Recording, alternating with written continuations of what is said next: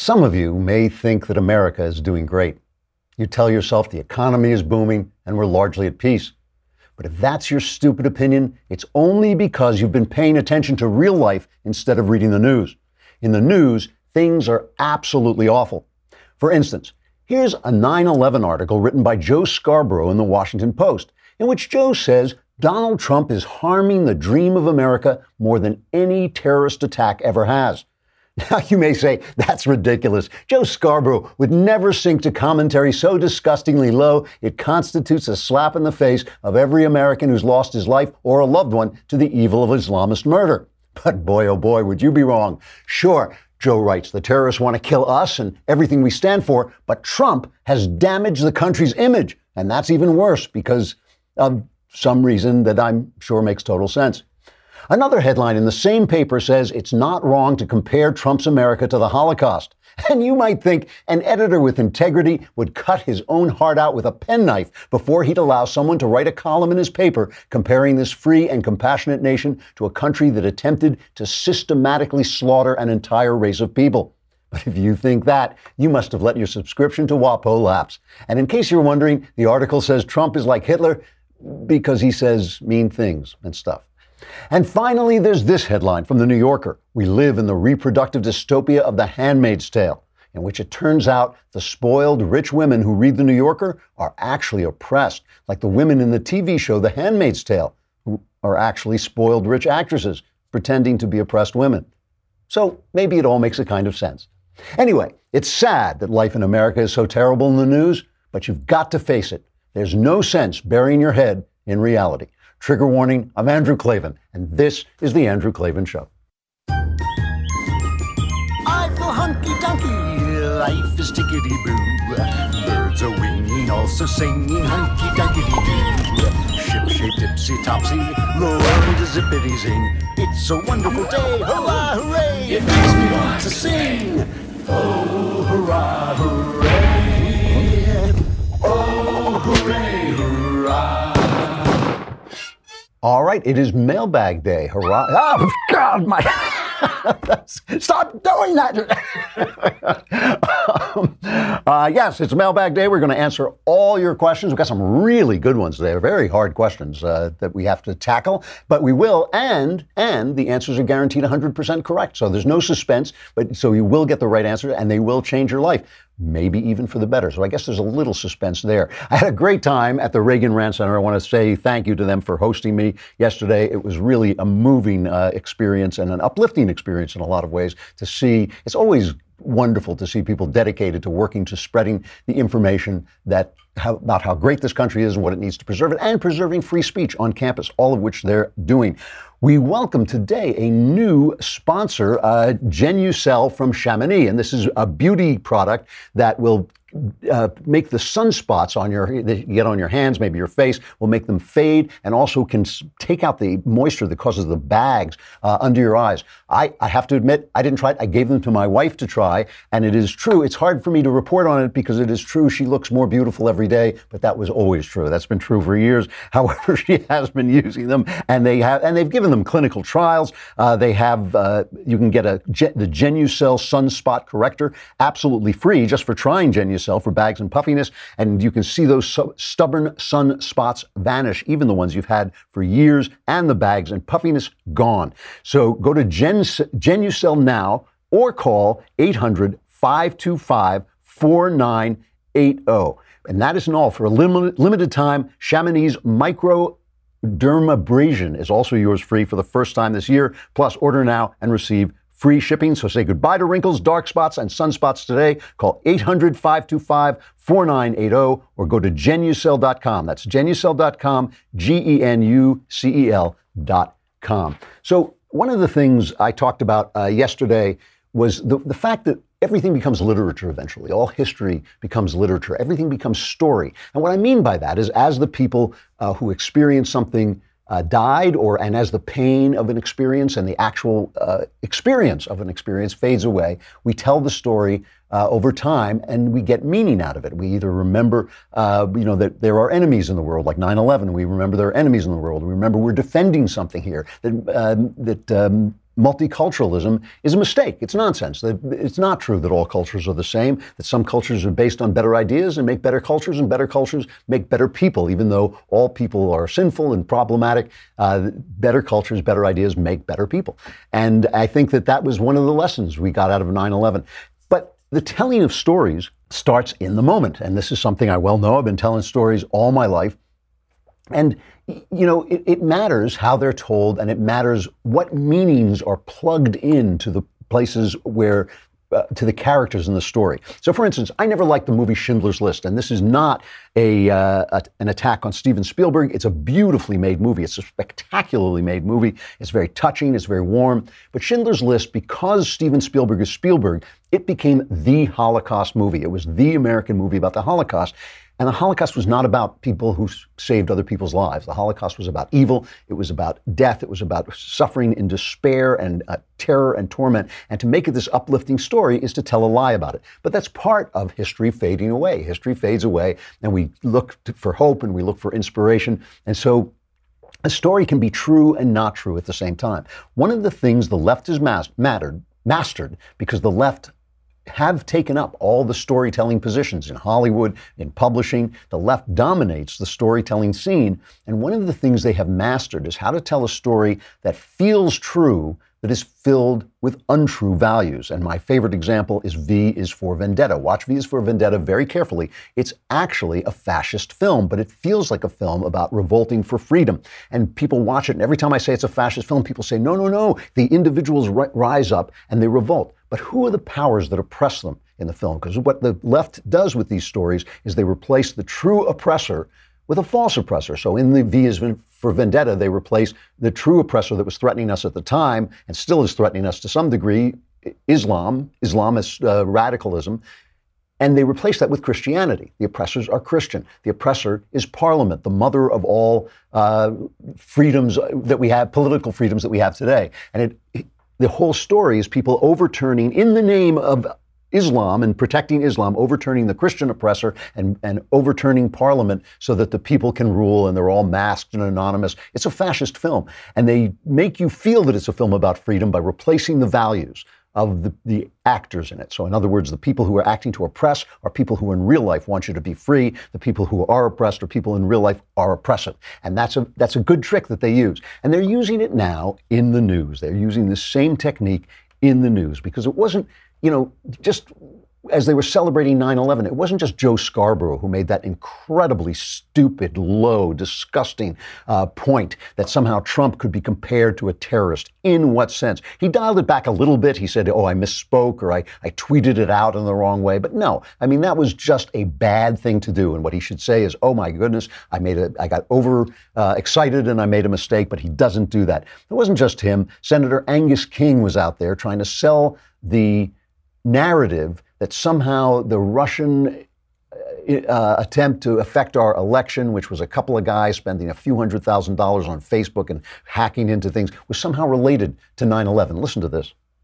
That was, I would argue, the beginning of an attack that's continuing today. They used airplanes into towers. Now people can use the click of a computer key in St. Petersburg, Russia, to attack. It's an attack that continues, and it's the same kind of attack today that occurred in 2001. No, it's not. He says it's a little hard to hear because of the echo, but it's the same kind of attack today with Russians in St. Petersburg clicking on their computers as it is when you murder 3,000 people who will never come home to their families. And that's just absurd and insane, but it is a way of telling stories that the left does. And here is the thing. It's working. It is working to some degree. It's an article in Bloomberg. Here's the headline. There's never been a president this unpopular with an economy this good. It says there's little doubt the economy is on a roll. Gross domestic product expanded at its fastest clip in 4 years in the second quarter. Unemployment is near the lowest since the 1960s, and wages look to be finally on the rise, which is a big deal. While consumer sentiment on the economy is currently higher than the average of any president since the polls started in the 1980s, Trump's approval rating, as measured by a separate poll, is the lowest of the lot. And the circus in Washington, it says, is seen drowning out good economic news. So think about it. What's the circus in Washington? What is the circus in Washington? Trump is an obstreperous loudmouth. He treats people badly, the people around him badly, his employees. How does that affect you? That's just a story. It is a story you are being told. Oh my goodness, John Kelly says it's crazy town, or whoever said it was supposed to have said it was crazy town. Even though they deny it, even though the people deny it, the rumor goes around the world before the truth can get its pants on, and you are being told the story. Oh my goodness gracious, what a terrible thing. And one day Donald Trump may just pick up a phone and bomb North Korea, and nobody will be able to do a thing about it, which is utter nonsense. And that's the story that's being told instead of the real story. You know, we keep hearing about civility. Now, let me talk about this in a minute. First, I have to talk about Black Rifle Coffee, which, listen, I have to tell you this. When I go to Starbucks, I don't even go into Starbucks anymore because I like Starbucks coffee, but I'm so tired of listening to them preach to me their left-wing nonsense. I'm so tired of them taking time off to do meaningless bias training instead of making coffee. The guys at Black Rifle Coffee are veterans, and they just make coffee and support this country. It was founded by former special operation vets. Black Rifle delivers the best roast-to-order coffee right to your door, and this guarantees you're getting fresh, premium coffee with every order. And in addition to great coffee and great gear, by the way, Black Rifle has a coffee club that makes things easy. No lines, no running out, just great coffee shipped right to your door every month, hassle-free. They also give a portion of their sales to veteran and first responder causes. I'm sold. Call to action. Visit blackriflecoffee.com/Klavan and receive 15% off your order. That's blackriflecoffee.com/Klavan for 15% off. blackriflecoffee.com/Klavan. And yes, you say, yes, I want that coffee. But how do you spell Klavan? It's Klavan. So this other story that they use the McCain funeral memorial to put forward, civility, whither the civility. Republican congressional candidate Rudy Peters, who's running against Democratic incumbent Eric Swalwell in California, was attacked by an assailant wielding a switchblade while campaigning at the Castro Valley Falls Festival on Sunday. This nutcase started shouting about Donald Trump and then rushed at him with a switchblade. And luckily, the candidate Rudy Peters was able to grab his campaign sign and fend off the switchblade. Now, I just want to say, since we're talking about this, civility, and who causes violence and who's inciting violence. We're always told any minute now, Donald Trump's rhetoric is going to incite violence. We're constantly being told that on the news. Let's listen to the way the networks covered this story last night.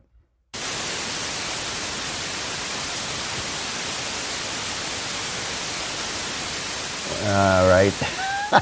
Yeah, all right. So that was not much coverage there. Nothing. We are constantly hearing that Donald Trump's rhetoric is the chaos, the horror, he calls them this. They say, well, when he calls the press enemies of the people, that's what Stalin said. Yeah, but there's a big difference. Trump's not Stalin, so it doesn't matter if he's using the same language. A week ago, just a week before the stabbing happened, there was another story. A Republican Party office in Wyoming was set on fire. It was set on fire just 2 days after it's opened. Local authorities say the fire was arson. Here's how this was covered in the news. Hey, gee, that sounds almost the same as the other story. It's almost as if they're not covering this stuff at all. Let me mention another one, just to give you the idea of the civility on the left. PJ Media, Denise McAllister, who is a pal. She's been on the show. She's an absolutely delightful, wonderful mom. And she put out a tweet the other day saying, at the root of abortion hysteria is women's unhinged desire for irresponsible sex. Sex is their God. Abortion is their sacrament. It's abhorrent as women have flung themselves from the heights of being the world's civilizing force to the muck and mire of dehumanizing depravity. She is now in hiding. I think she may have just come out. She went off. No, she's still hiding. No, she is in hiding because they're calling her up and threatening to rape her and kill her. I mean, this is how the left operates. And it is how the left operates and not how the right operates. In the right, we have extremists. It's true. But this is mainstream stuff on the right now. It's not just happening here. It's happening in England. The Conservative MP, Jacob Rees-Mogg, brought his children outside his home, and he was surrounded by leftist Democrats demonstrators. Listen for a minute. We do. We have a clip of this. Listen to what this guy is shouting to the guy's kids. Lots of people don't like your daddy, you know that. No, he's probably not told you about that. Lots of people hate him. Because he won't say how much he pays his nanny. You know the nanny who looks after you, daddy doesn't pay her very much. Daddy says the minimum wage doesn't count for anything, or the London living wage. Daddy doesn't pay the living wage. So poor Nanny Crook, who looks after you and wipes your bottom, she doesn't get enough money every week. But Daddy doesn't care, because he's too busy posing as a Latin-eating, orientated toff, which he does pretty well. So how much do you pay your nanny? How much do you pay your nanny? How much? One fundamental question. How much do you pay your nanny? This basically is a guy screaming at his children, if you can't understand the British accent, screaming at the MP's children. Your daddy is a bad guy. Everybody hates your daddy doesn't pay your nanny enough and all this stuff. Because when you are a leftist, you see, you're elevated to such a high moral plane that you're allowed to do this. You're allowed to chase, Sarah Sanders out of restaurants. You're allowed to torment Mitch McConnell as he walks down the street.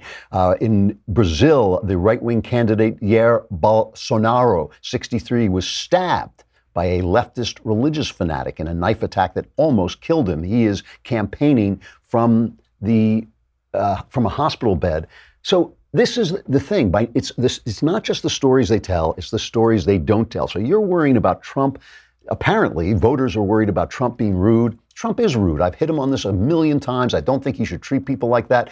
They hit him on the chaos in his administration. I'm sure he is a chaotic manager. I doubt some of these stories. Already some of the people are saying these stories of people taking off important papers off his desk. They're denying that. I told you when I heard that I didn't believe that story. It's not that there are not staffers who will remove something saying the president doesn't need to say that, but I really do not believe that anybody took an actual executive order off the president's desk. I just don't believe that story. So these are the stories you're supposed to care about. You're supposed to wake up in the middle of the night and say, oh man, John Kelly he's really got it tough. John Kelly has faced bullets for this country. I'm sure he can face an obstreperous Donald Trump and give as good as he gets. John Kelly I'm not worried about John Kelly. He looks like a fellow who can take care of himself. So does Jim Mattis. I'm not worried about those guys at all. They do not worry about me. I worry about my family. I worry about the things that are happening in my life because that's the story I'm telling. That's the story my life tells, and I don't care what story they're trying to force down my throat. The economy is really the big one. The economy is the one that really gets me because this is the untold story. This is the story that we are not hearing. If Obama were still president, this would be the lead story every single day. If Obama could have done what Trump has done with the economy, lead story every day. Obama's taking credit for it. Listen to this speech he gave. It's cut number 1.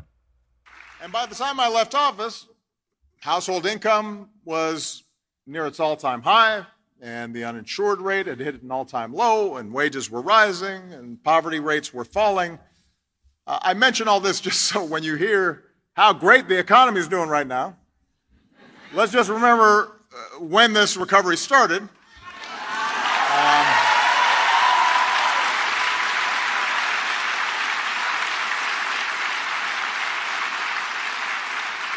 I'm glad it's continued, but when you hear about this economic miracle that's been going on, when the job numbers come out, monthly job numbers, and suddenly Republicans are saying it's a miracle. I have to kind of remind them, actually, those job numbers are the same as they were in 2015.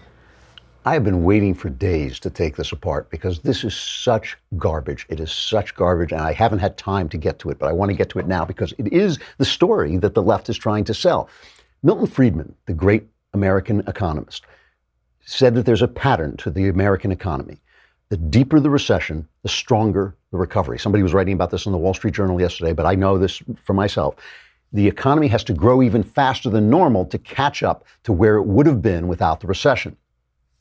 This was true until Obama. It was true until Obama, except for one other time, the Great Depression, when FDR did a lot of the same stuff. And at least FDR said, I don't know what I'm doing. I'm just experimenting because I'm panicked. He said that. He actually said, we don't know what we're doing. We're just experimenting. But Obama always knew what he was doing, okay? And so there was a recovery under Obama. There was going to be a recovery, as Milton Friedman always predicted. But in the 11 previous recessions since the Depression, okay, in the 11 previous recessions, the economy recovered all jobs lost during the recession, an average of 27 months after the recession began, a little over 2 years, right? In Mr. Obama's recovery, dating from the summer of 2009, the recession's job losses were not recovered until after 76 months. That's more than 6 years, where people didn't have a job. And by the way, a lot of the jobs that were created during the Obama administration, unlike the jobs being created now, were part-time jobs and self-help jobs like Uber jobs and things like that. Nothing wrong with them, dignified jobs, but just not the same as as bringing back manufacturing. Now, he was talking about, you heard Obama talking about what things were like by the time his administration was over. 2016, right? That's the end of his administration. Listen to what they were saying then, okay? This as late as 2016, Team Obama, here's from AEI, Team Obama, sorry America, the new normal may be here to stay. They were talking about 2% growth, 2% GDP growth. And this is what they said. The good times may be over for good. In a speech to the Economic Club of New York yesterday, U.S. Treasury Secretary Jack Lew said the U.S. GDP growth rate, adjusted for inflation, is now projected to run a little above 2% a year. That would be a significant downshift from the 3.4% average growth rate from the end of World War II until 2007. It's the end of 2016. They were telling us 2% growth was the new normal. Here's from the AP, same time, 2016, end of Obama, right? 8 years of Obama. Americans should get used to a new normal of slow economic growth, business economists say. The median estimates from economists surveyed by the National Association for Business Economics calls for the American economy to grow 2.2% in 2017. And by the way, we used to have discussions here at the Daily Wire, because I'm like the oldest person. You have to add Ben and Knowles together to get halfway to my age. And I said to them, you guys do not know what it's like when a crappy economy like I lived through under Carter gives way to the economy that Reagan creates. It's like laughing gas. It is a wonderful, wonderful thing. And during the Carter economy, I will tell you from personal experience, they said the same thing. America is ungovernable. The growth rate is now going, this is the new normal, this inflation, this stagflation, this is the way it's going to be. Nobody can do anything about it. Reagan took office, bang. 2 years later, it's gone. That is the thing. They sell you that you can't do better. Let's listen to the great Nobel Prize winning economist Paul Krugman, who took off his tinfoil hat just long enough to be in this interview with this guy. Listen to the question. A little hard to hear. The guy has a thick Indian accent. A little hard to hear, but he's saying, is this 2% growth the new normal? Many countries are flirting with deflation, or their inflation is below target. World trade is shrinking. And this is despite extraordinary policy measures such as low interest rates, expansion of central bank balance sheets, increase in public spending. So what went wrong? Means why has the world, even 8 years after this recession or after this financial crisis, not recovered fully? And do you think that this is the new normal in a way? Okay, I am mostly convinced that it is the new normal. Honk. Wrong, Paul. Wrong. And the thing is, Obama sat on the recovery by anti-business regulations and by that incredible, whining, solemn, America-blaming idea. And because for all his posters saying hope, the guy didn't have much hope for the future of America. Listen to this. Some of those jobs of the past are just not going to come back. And when somebody says, like the person you just mentioned, who I'm not going to advertise for, that he's going to bring all these jobs back. Well, how exactly are you going to do that? What are you going to do? There's no answer to it.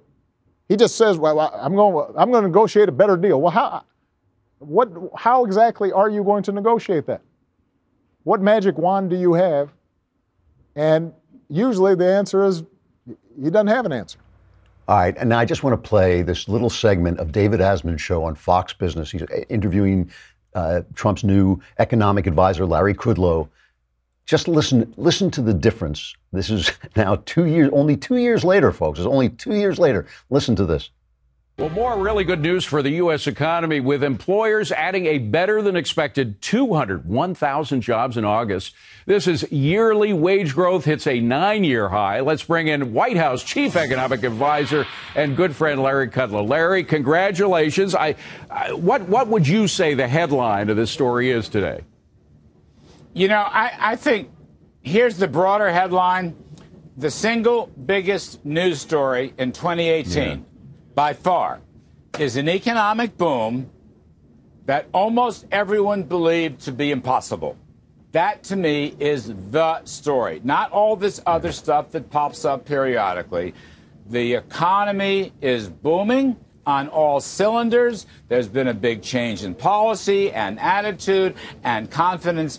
And let me add to that, this is middle class, working folks, fatter paychecks kind of stuff.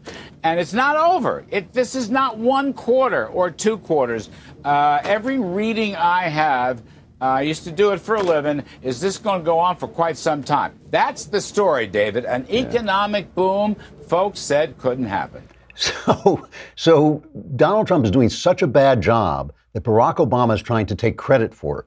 But Barack Obama, in his day, at the end of his administration, was asking, how is this going to happen? What magic wand does he have? Well, abracadabra, knucklehead. And this is the story. This is the big story of 2018. Kudlow is absolutely right. It's the story that's not being told. Whether the shenanigans in the White House, whether it's true or not, is not the story of your life.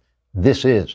All right, we got the mailbag coming up. I got to say goodbye to Facebook and YouTube. Come on over to thedailywire.com and you can listen to the rest of the show. But while you're there, hey, subscribe. Why? Because we want your money. You know, what are you doing with it? It allows you $10 a month. For $100, you get the whole year. You get the Leftist Tears tumbler, and you get all your problems solved because you can then ask questions in the mailbag and get the answers that are 100% correct. That is coming right up.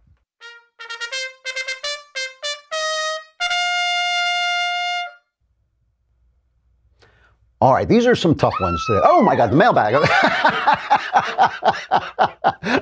Would somebody just go back and just, you know, Austin is back there, just kill him, please. That's all I ask. I've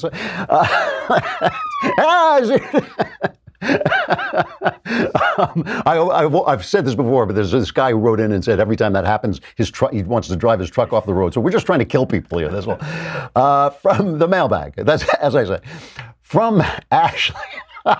From Ashley. Hi, Andrew. I'm in my 20s, but I recently learned that the reason my parents divorced was because my father had an affair while my mom was pregnant with me. I'm an only child. He's always been an amazing father and strong Christian, but he acted extremely callously toward my mother during my infancy. I'm not sure how to reconcile these two things, and I'm not sure whether I should approach the topic with my father, whom I now view very differently. Any advice? Thank you, and love the show. Ashley, first of all, this is something happened. You're in your 20s. This is something happened a long time ago. You don't know the whole story. You don't know what was going on. Obviously, bad things happened. The divorce, really sad. An affair, always a big problem and always a wrong thing. Myself, I would go to your father. If it were me, I would sit down with your father, not in an accusatory way, but tell him you know, and tell him you'd like to hear his side of the story and what it means to him. You know, this is something that he lives with too. If he's you say he's a strong Christian, then this is something that haunts him as well, and that he has had to deal with. And, you know, your parents are human beings. They obviously did bad things. They obviously made mistakes. Those mistakes affect you. It's not really, you don't have a right to know, but I think it might help you to know. And if you can do it in a loving way and not accusatory way, it may teach you a little bit about life, that people do even good people do terrible, terrible things. And we have to find ways to forgive them, especially the people we love who are trying to do the best they can. So it would be worth talking to them. From someone who wishes to remain anonymous, I have just finished Jonah Goldberg's fine book, Suicide of the West. Well, obviously it's from Jonah, right? No, I also have read Suicide of the West, and Jonah is one of my favorite political writers, even when I disagree with him, which I do sometimes. In your interview with Jonah Goldberg, you did not challenge him on his claim that the Romantics are a key reason we're discussing the Suicide of the West. You have been a defender of those Romantics in the past. Do you agree with Jonah or disagree with him on this point? I actually did challenge him before the cameras were rolling, but the guy was here to sell his book. I thought the book was worth reading, and I didn't want to get in that argument at that particular time. He knows that I disagree with him very, very strongly on the Romantics, and here's why. The age of reason ended with the Reign of Terror. It ended with World War as Napoleon tried to take over Europe and beyond. And Jonah ascribes that to the romantic thinking of Rousseau. But the romantic movement was a huge, huge and various movement that was not defined by the things that each person said. It was defined by the problems they were trying to solve, which was that the old world and the old religion had been wiped away and nobody quite knew where to go. And they knew after the revolution, especially after the French Revolution, especially, they knew that pure reason was not a way forward. And Jonah and other writers as well say that the Romantics wanted to replace reason with feeling, and that is to sell them incredibly short. When John Keats said, "Oh, for a life of sensation rather than of thoughts," what he was talking about was living not just in the physical, reasonable moment. He was talking about living in the world of meaning, living in the world where things actually mean something to the human heart. And because they had lost the old religion, they had lost the connection to that, and they were trying to bring it together. And all of Keats's writing, all of his great odes are about trying to connect, become one with the experience of the world. And that is a very important thing for humans to do. Otherwise, you get this kind of Vulcan reasoning, like the quote I read yesterday about, well, we don't have human rights. If you open up somebody, all you see are viscera and blood. Where are the human rights? Well, that is a kind of Vulcan, what Jonah himself calls a Vulcan way of, after Mr. Spock, is a Vulcan way of reasoning that leaves out the true experience of being human. And that's what the Romantics were trying to recover. And it's often said the Romantics failed. I think they failed because they didn't want to embrace God. It was really Coleridge, the brightest of them, the smartest of them, probably the last man on earth who ever knew everything there was to know at that moment, because after that there was just too much to know. He was the one who retained his Christianity, even though I think he was a Unitarian, but he retained his Christianity, he retained his faith and his theism.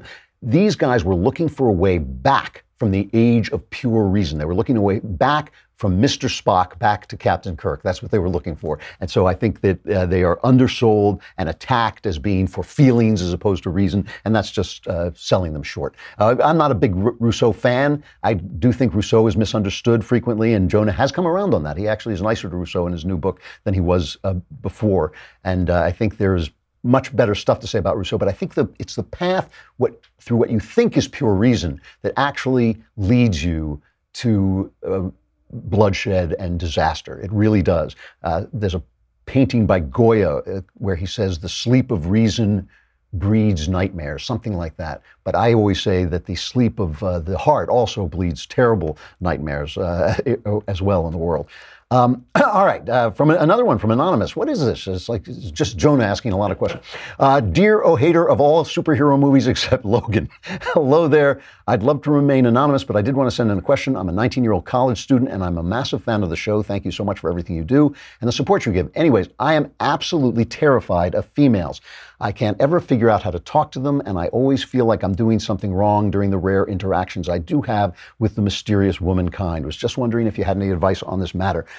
Yeah, some. I mean, first of all, I think you're going to have to get over it. At some point, you're just going to have to be brave enough to go forward. But try this. Try not wanting anything from them. Try just treating them like another human being. Try not thinking about whether you're going to go out on a date with them, whether they will marry you, whether they'll sleep with you, whatever it is you're thinking about. Try not wondering about whether they'll like you. Just try relating to them as actual other human beings. And maybe they're going to be different kinds of human beings because they're female than you are because you're male, but that's okay. They're still human beings. If you just go into conversations with women not trying to get anything out of them or from them, you're just trying to get to know them and listen to what they say and talk to them about what you think, as you would with a male, you will get to know them and you will ultimately overcome your fear. The first steps are going to have to be yours. If you want to join a club where you have to interact with women, that's a good thing to do. If you want anything that will get you into a situation that is not necessarily a dating situation, but just a situation where you get to know people as people. And I think that's the best advice I can give you, because at some point when you're shy, you got to overcome it. You just got to face it down. But good luck. Let us know how it goes. From Augustine, I recently attended a Republican fundraiser and the whole crowd was basically all white and male. How can we show minorities that conservatism is best for them? How do we get more diversity in the Republican Party? I think the answer to that is you have to go to the people that you're trying to attract and make the argument about what you're for. It's one thing to attack the left on the stupid stuff they say, okay? But You have to be for something. And this is just so important, because the question I get is, how can we convince? How can we appeal? How can we do this? Maybe you can't. Maybe you can't. Maybe they don't want what you're selling, but at least sell them what you're selling. Don't tell them about how the left is bad. Go into their neighborhoods, go into their places, go into the places where you can reach them and say, here's what we are for. Okay, and then you can make fun of the left. No question about it. You can attack the left, but tell them we are not for the special treatment of black people, for instance. We're not for special treatment. It doesn't work out well. It doesn't work out when it's negative. It doesn't work out when it's positive. We are for treating black people the same as everybody else. But you got to remember, too, they may have a point of view, and you got to listen to that as well. You got to listen when somebody says to you, the police don't treat a black guy the same way they treat a white guy. I am sure that's true. My answer to that is, why not? Why don't the police treat black people the same? Is it because of the police, or is it because of the criminality in black neighborhoods? And how can you deal with that? How can you address that? So the thing is, you can't convince people if you're not talking to them. You can't convince people if you're not listening to them. The same thing with women. A lot of people mistake my opinions about women because I dislike the philosophy of feminism so much. And people I think women should stay home and take care of their kids, blah, blah, blah. That's not what I'm saying at all. What I'm saying is feminism degrades feminine concerns. It tells you that if your concerns aren't work, if your concerns aren't earning money, if your concerns aren't the concerns of men, strength, power, then you are somehow second rate. If your concern is building a home, if your concern is nurturing children, if your concern is loving and being in a loving relationship and building that relationship and making a place for that relationship in the world, you are less than a man. And I am saying, no, you are not. You are equal to a man, but you are different. And that's what I think. So you got to start to talk to people where they are and listen to what they want as well, and not dictate to them. All right. From Dan, Lord Claven, a good friend of mine just moved into town, and we've hung out a lot and had many deep conversations. Over the course of our time together, I started to develop romantic feelings for them. Unfortunately, they are in a relationship with someone who admittedly hasn't been there for them. Should I tell my friend how I feel and possibly ruin our friendship, or just stick with the status quo? Love the show. Well, Dan, first of all, you got to stop using crap pronouns. The individual pronoun for a person is either, in this case, him or her. But since you use them throughout, I have no idea what you're talking about. You're talking about romance, right? There are different kinds of romances. If everybody in this story is gay, that's fine. If everybody in the story is heterosexual, and so you're talking about men and women, those two things give me one answer to give you. But if what you're talking about is this them that you're in love with is a guy, but is in a relationship with a girl, that's a very different story. So first of all, get the pronouns straight, okay? So here are my two answers for the two situations I can imagine. If this person is a man, your name is Dan, so you're a man, and he is in a relationship with a woman who is not there for him, and you are falling in love with this guy, keep it to yourself and get over it, because he's straight. He's straight. He's not going to suddenly become gay because you love him. You're only going to break your heart and make him feel bad. Just keep it to yourself. I mean, you're just going to have to live with this broken heart because the guy is straight. Okay, so that's the first thing. If these are all heterosexual or all gay relationships, right? If there's whatever it is, if everybody's on the same page and wanting the same thing, then I think you go to your friend and you say, look, I am not going to have an affair and cheat on anybody. I'm not going to lie to anybody. I'm not going to sneak around to anybody, because if he or she will do that with you, he or she will do it with anybody, right? He will do it to you as well.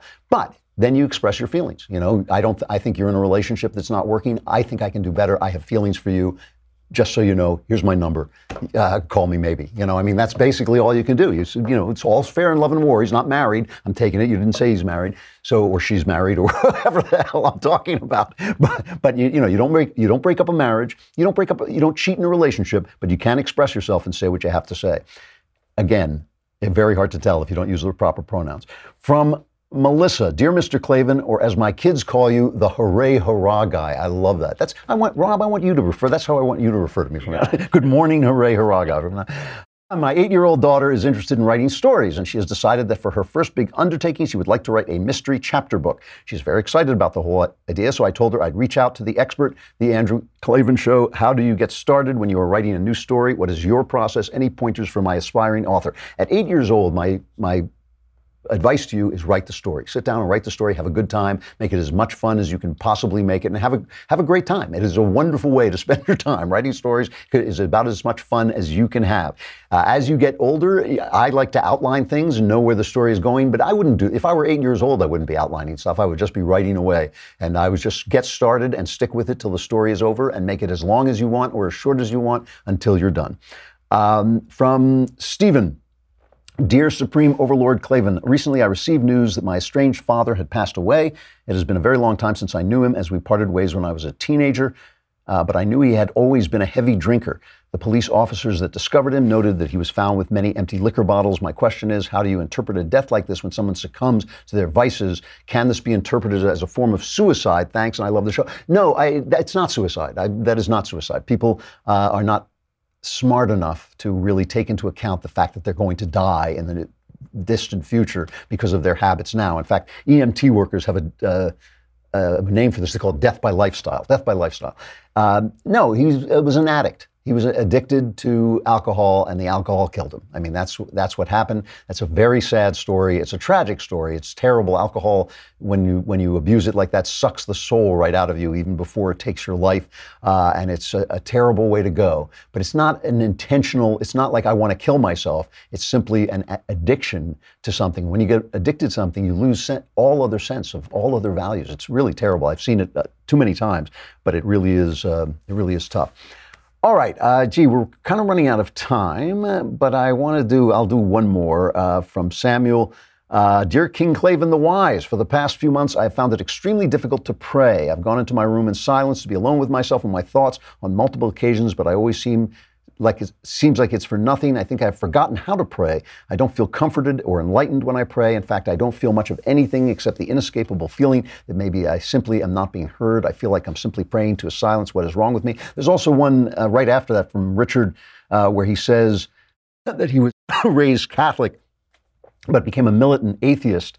But he married his longtime high school sweetheart. They had a first child, a beautiful little girl. And he says, along with these monumental life events, reading The Great Good Thing, my memoir, C.S. Lewis, Jordan Peterson, listening to your show, and Ben's, I've slowly but surely come back to faith in God. Every day I feel more and more that someone is listening. There is my question, and here's where my question comes in. The more I feel the presence of God, the more ambivalent I am about speaking to him and praying. Any advice for someone who by no means wants to feign devotion or prayer, but still feels the draw and desire to pray? Help. Many, many thanks to you. So 2 people having trouble with prayer. My advice on prayer is always the same. Find a place alone, find time to be alone, and pray out loud. It's important to speak your prayers out loud. You can speak them under your breath, so if you're afraid somebody else is going to be listening in other than God. But when you speak your prayers out loud, it forces you to form real sentences and not just present feelings and amorphous ideas to God. It is like you are in a conversation. Somebody is listening.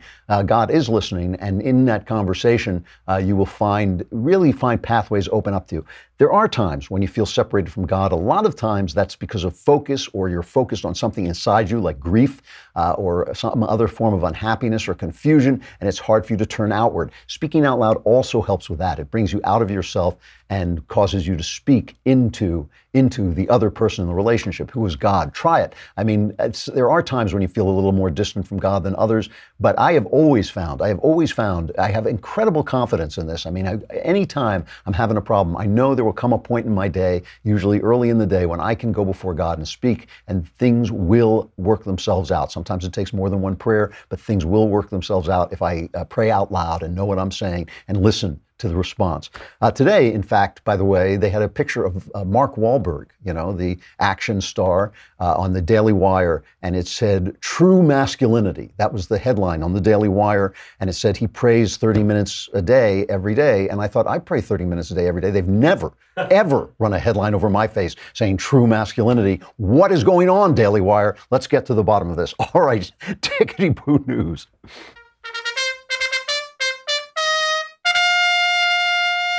So since I'm constantly complaining about the constant cowardice of everybody who gets criticized for anything. I am so sick of people apologizing because somebody was offended, especially businesses. I mean, even with Nike, when I thought they did something that was terribly wrong by elevating Colin Kaepernick to the level of a hero. He's not a hero. He's a schmo, but I thought they were wrong. But I don't think they have to apologize. Do it.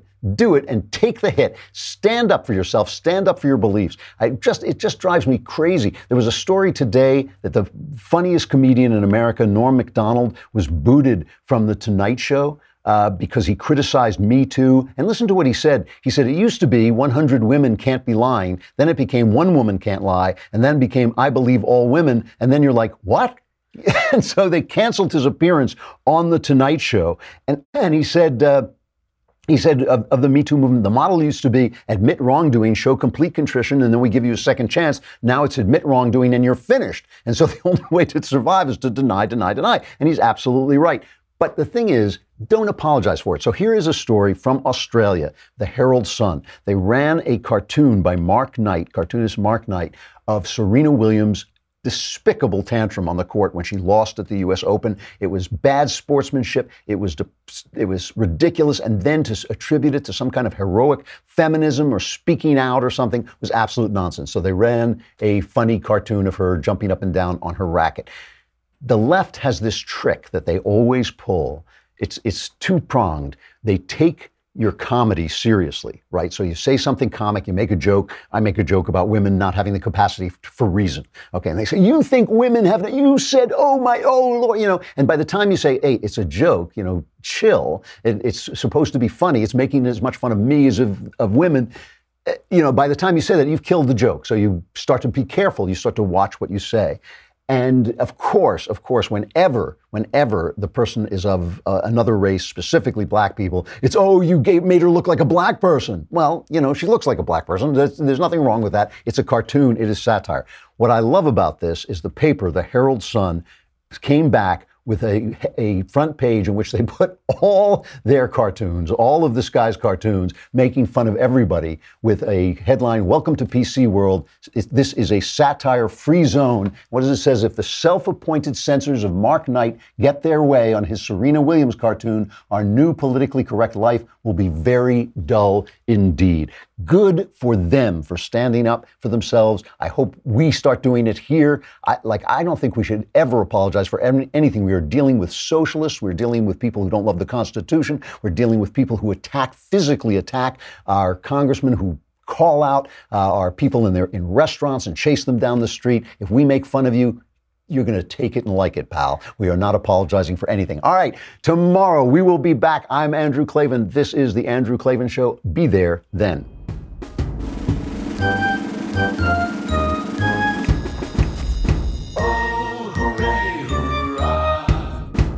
The Andrew Klavan Show is produced by Robert Sterling. Executive producer, Jeremy Boring. Senior producer, Jonathan Hay. Our supervising producer is Mathis Glover. Technical producer, Austin Stevens. Edited by Alex Zingaro. Audio is mixed by Mike Cormina. Hair and makeup is by Jesua Alvera. And our animations are by Cynthia Angulo and Jacob Jackson. The Andrew Klavan Show is a Daily Wire Forward Publishing production. Copyright Forward Publishing 2018.